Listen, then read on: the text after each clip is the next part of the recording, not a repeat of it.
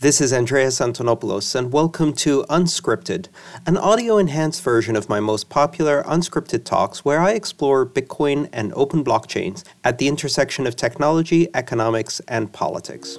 If a stablecoin is pegged to the US dollar, it's not really a stablecoin, but they couldn't really call it a gradually losing 97% of its value over 100 years coin. Caution, Unscripted is not for all audiences. Side effects may include loss of appetite due to a sudden and unexpected obsession with disruptive technology, and confusion about whether you understand how money really works. Job dissatisfaction and a desire for rebellion have been reported. Entrepreneurial activity may occur upon standing. Unscripted may lower your ability to tolerate bankers, and lead to contempt for all unearned authority, which could become permanent. If Unscripted gives you an irrational feeling of hope for the future of humanity, please click subscribe immediately. Listener discretion is advised. In this talk, Andreas discusses the word of the season, unprecedented. Unprecedented pandemic, unprecedented job losses, unprecedented incompetence.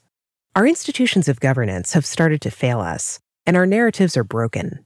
The narratives of the 20th century, the narrative of the nation-state and associated institutions no longer apply. So what might governance look like if we had rules without rulers? This talk was given for the Anon Summit, which took place on May 19th, 2020. Hello, and thank you so much for having me here at the Anon Summit. It's really a pleasure to be here. I'm going to be talking about a topic that is probably a bit different from what you've heard so far today. So the word of the season is unprecedented. Unprecedented pandemic, unprecedented economic depression, unprecedented job losses, unprecedented incompetence, unprecedented reactions from people. Are they really unprecedented? And what does it mean for something to be unprecedented? You know, one of the most difficult things for people to adjust to is change. We like to feel that, if anything, the future is a linear projection of the things we are comfortable with, the things we know today.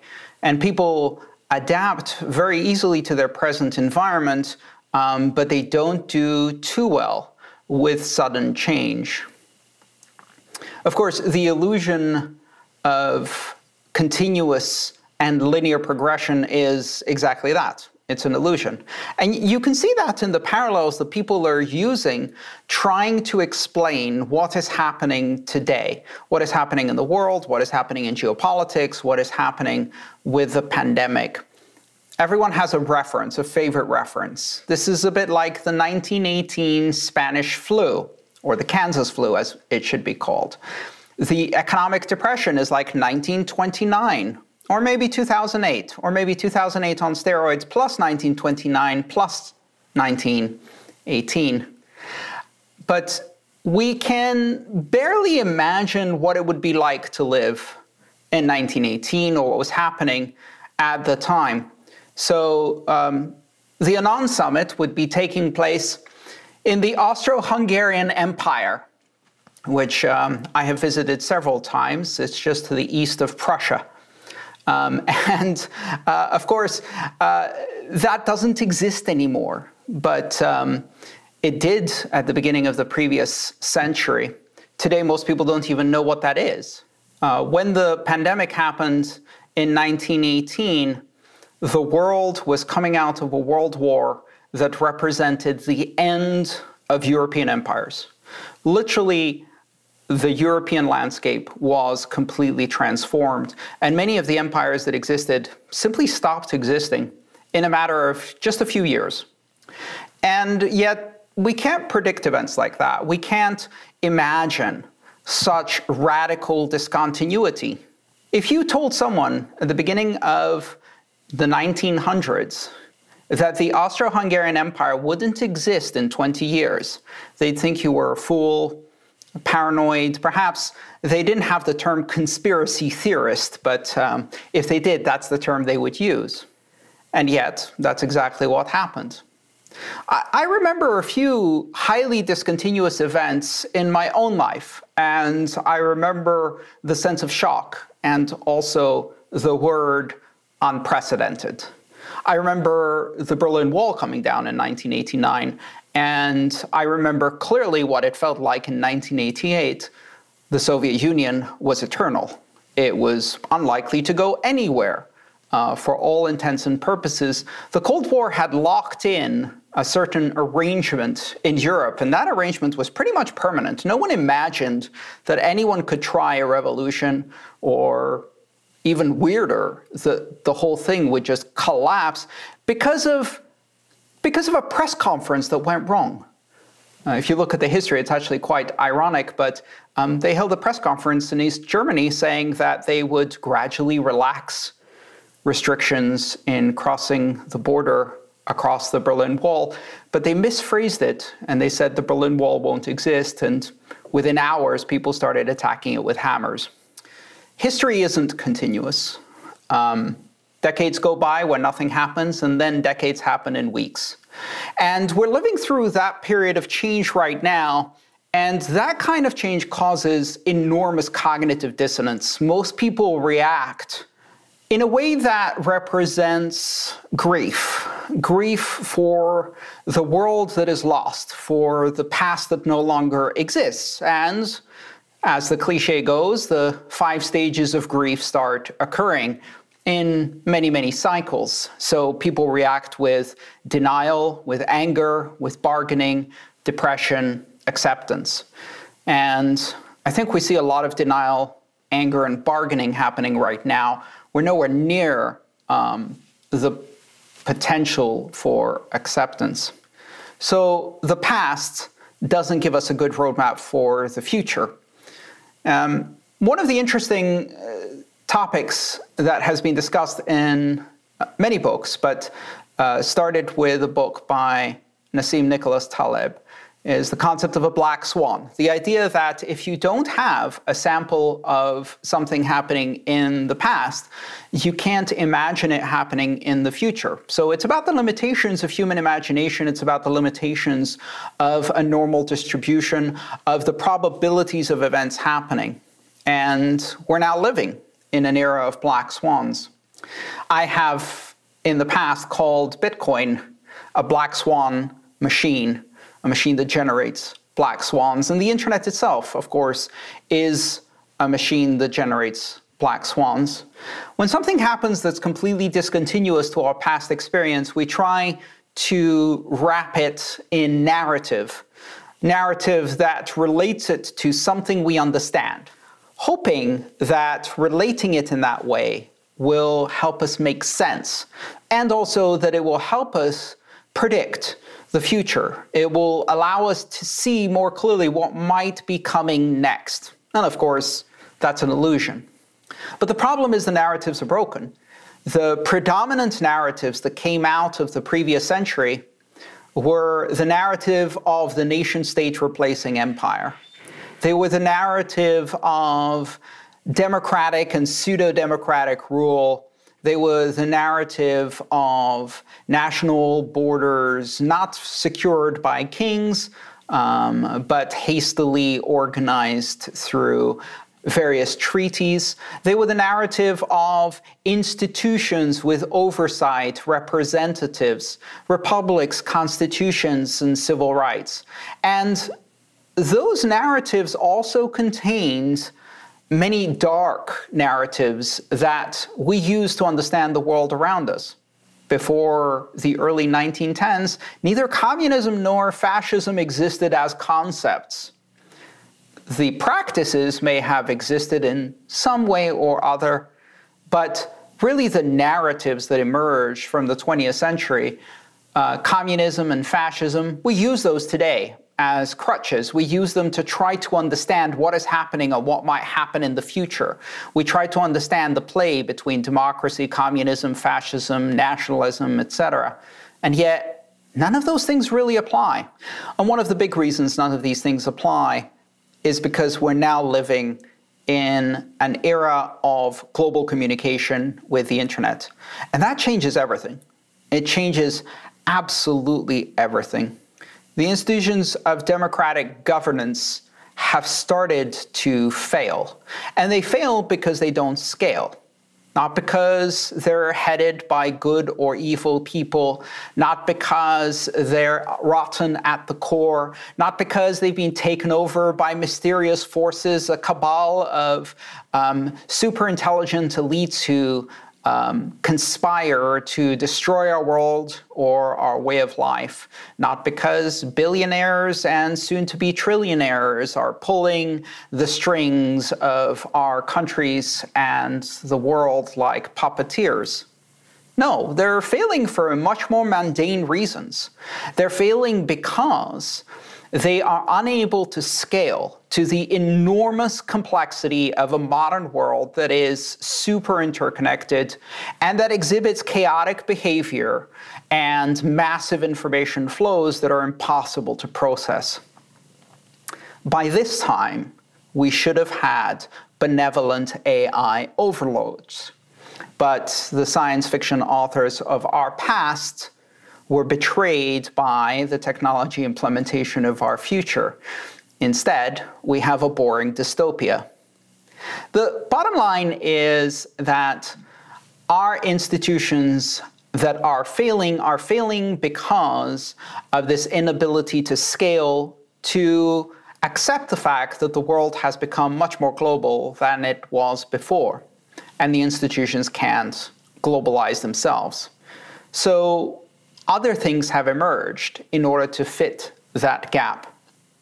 The gap itself is really interesting because one thing that happens during unprecedented times is that cognitive dissonance and the failure of institutions create two gaps on two different scales.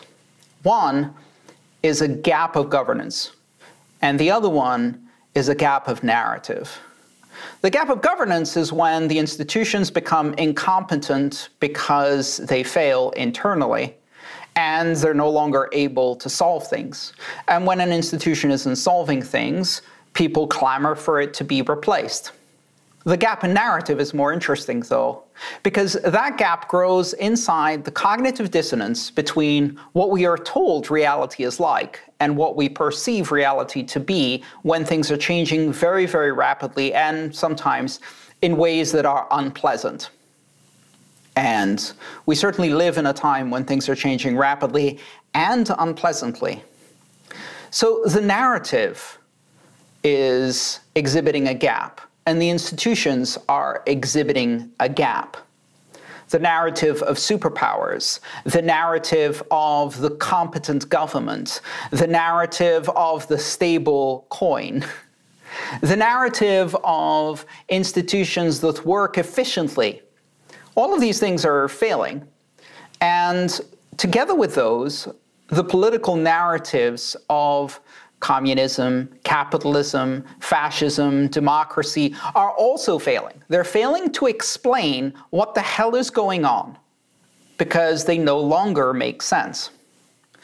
Now, what happens when you have a narrative gap? The most interesting things that happens is that we now have a narrative machine, and the narrative machine is the internet. It is a machine for producing narratives, and these narratives are instantaneously global, very often viral.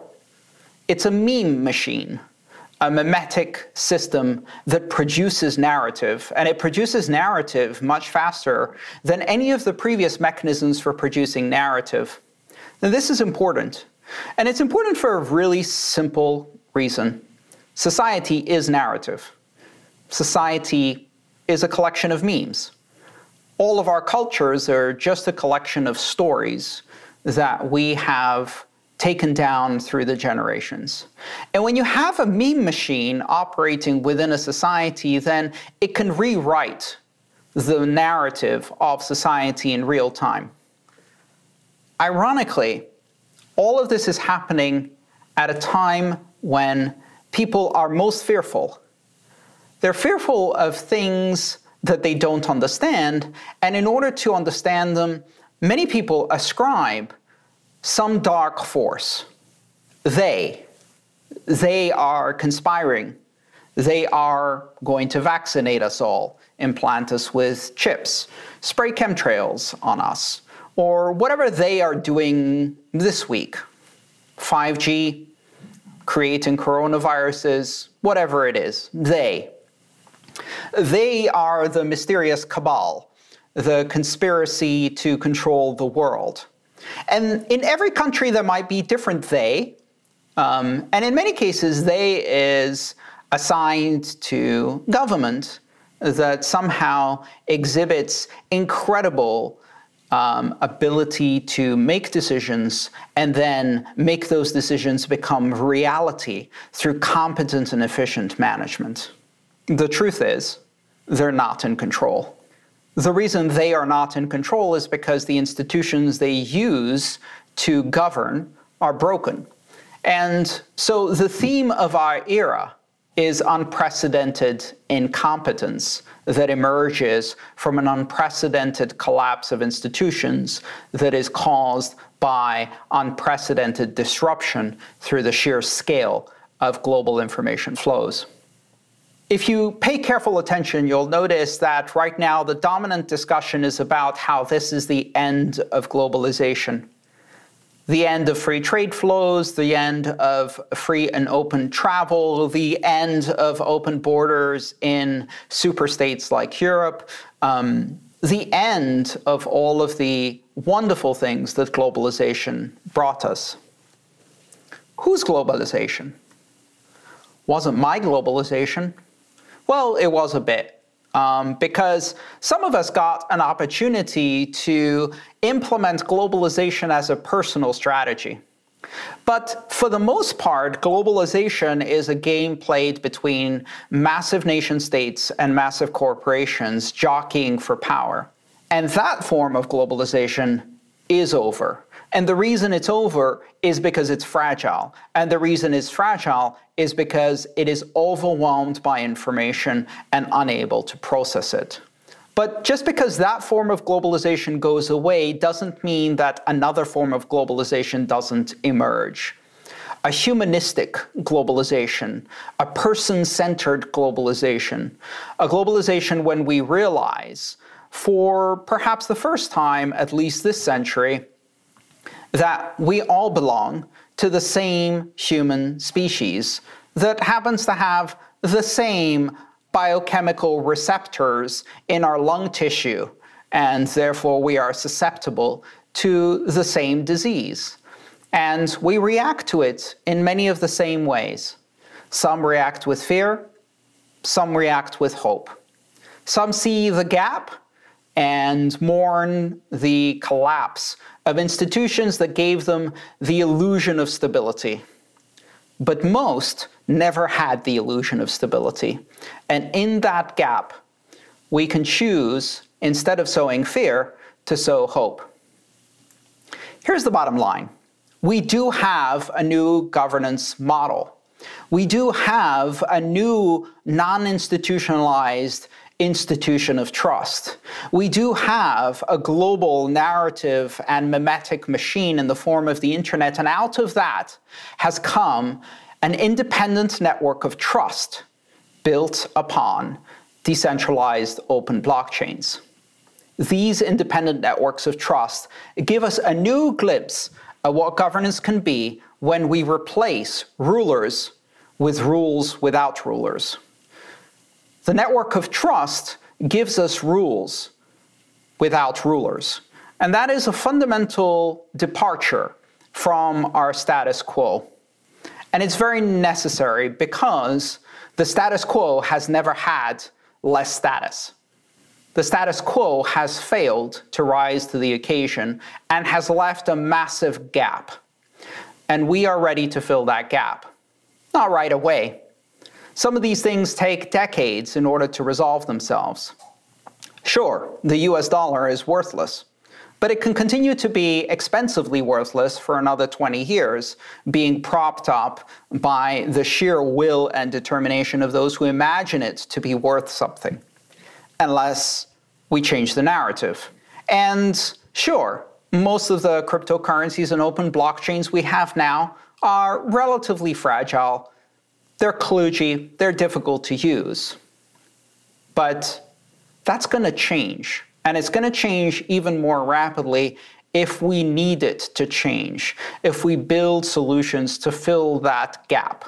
Because right now, we can and must lead with hope. We have to look at building solutions instead of arguing about problems. When most of the people who look at open blockchains, things like Bitcoin, they see them and they see anarchy.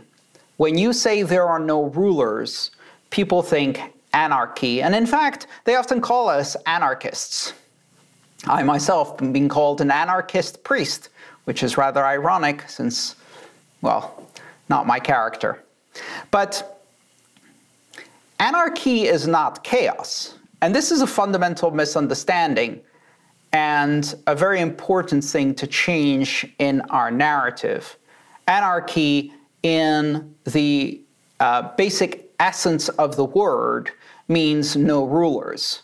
And until now, without rulers, you couldn't have rules. Without institutions and oversight, guidance, hierarchy, accountability, all of those things, you couldn't have rules. Therefore, as soon as you take away rulers, as soon as you take away institutions of oversight, what you get isn't anarchy, it's chaos, because there are no rules. But that's not what anarchy means. Anarchy means no rulers, not no rules. And interestingly enough, we are now bringing to the world a system of rules without rulers, in which not only is there no chaos, but quite the opposite.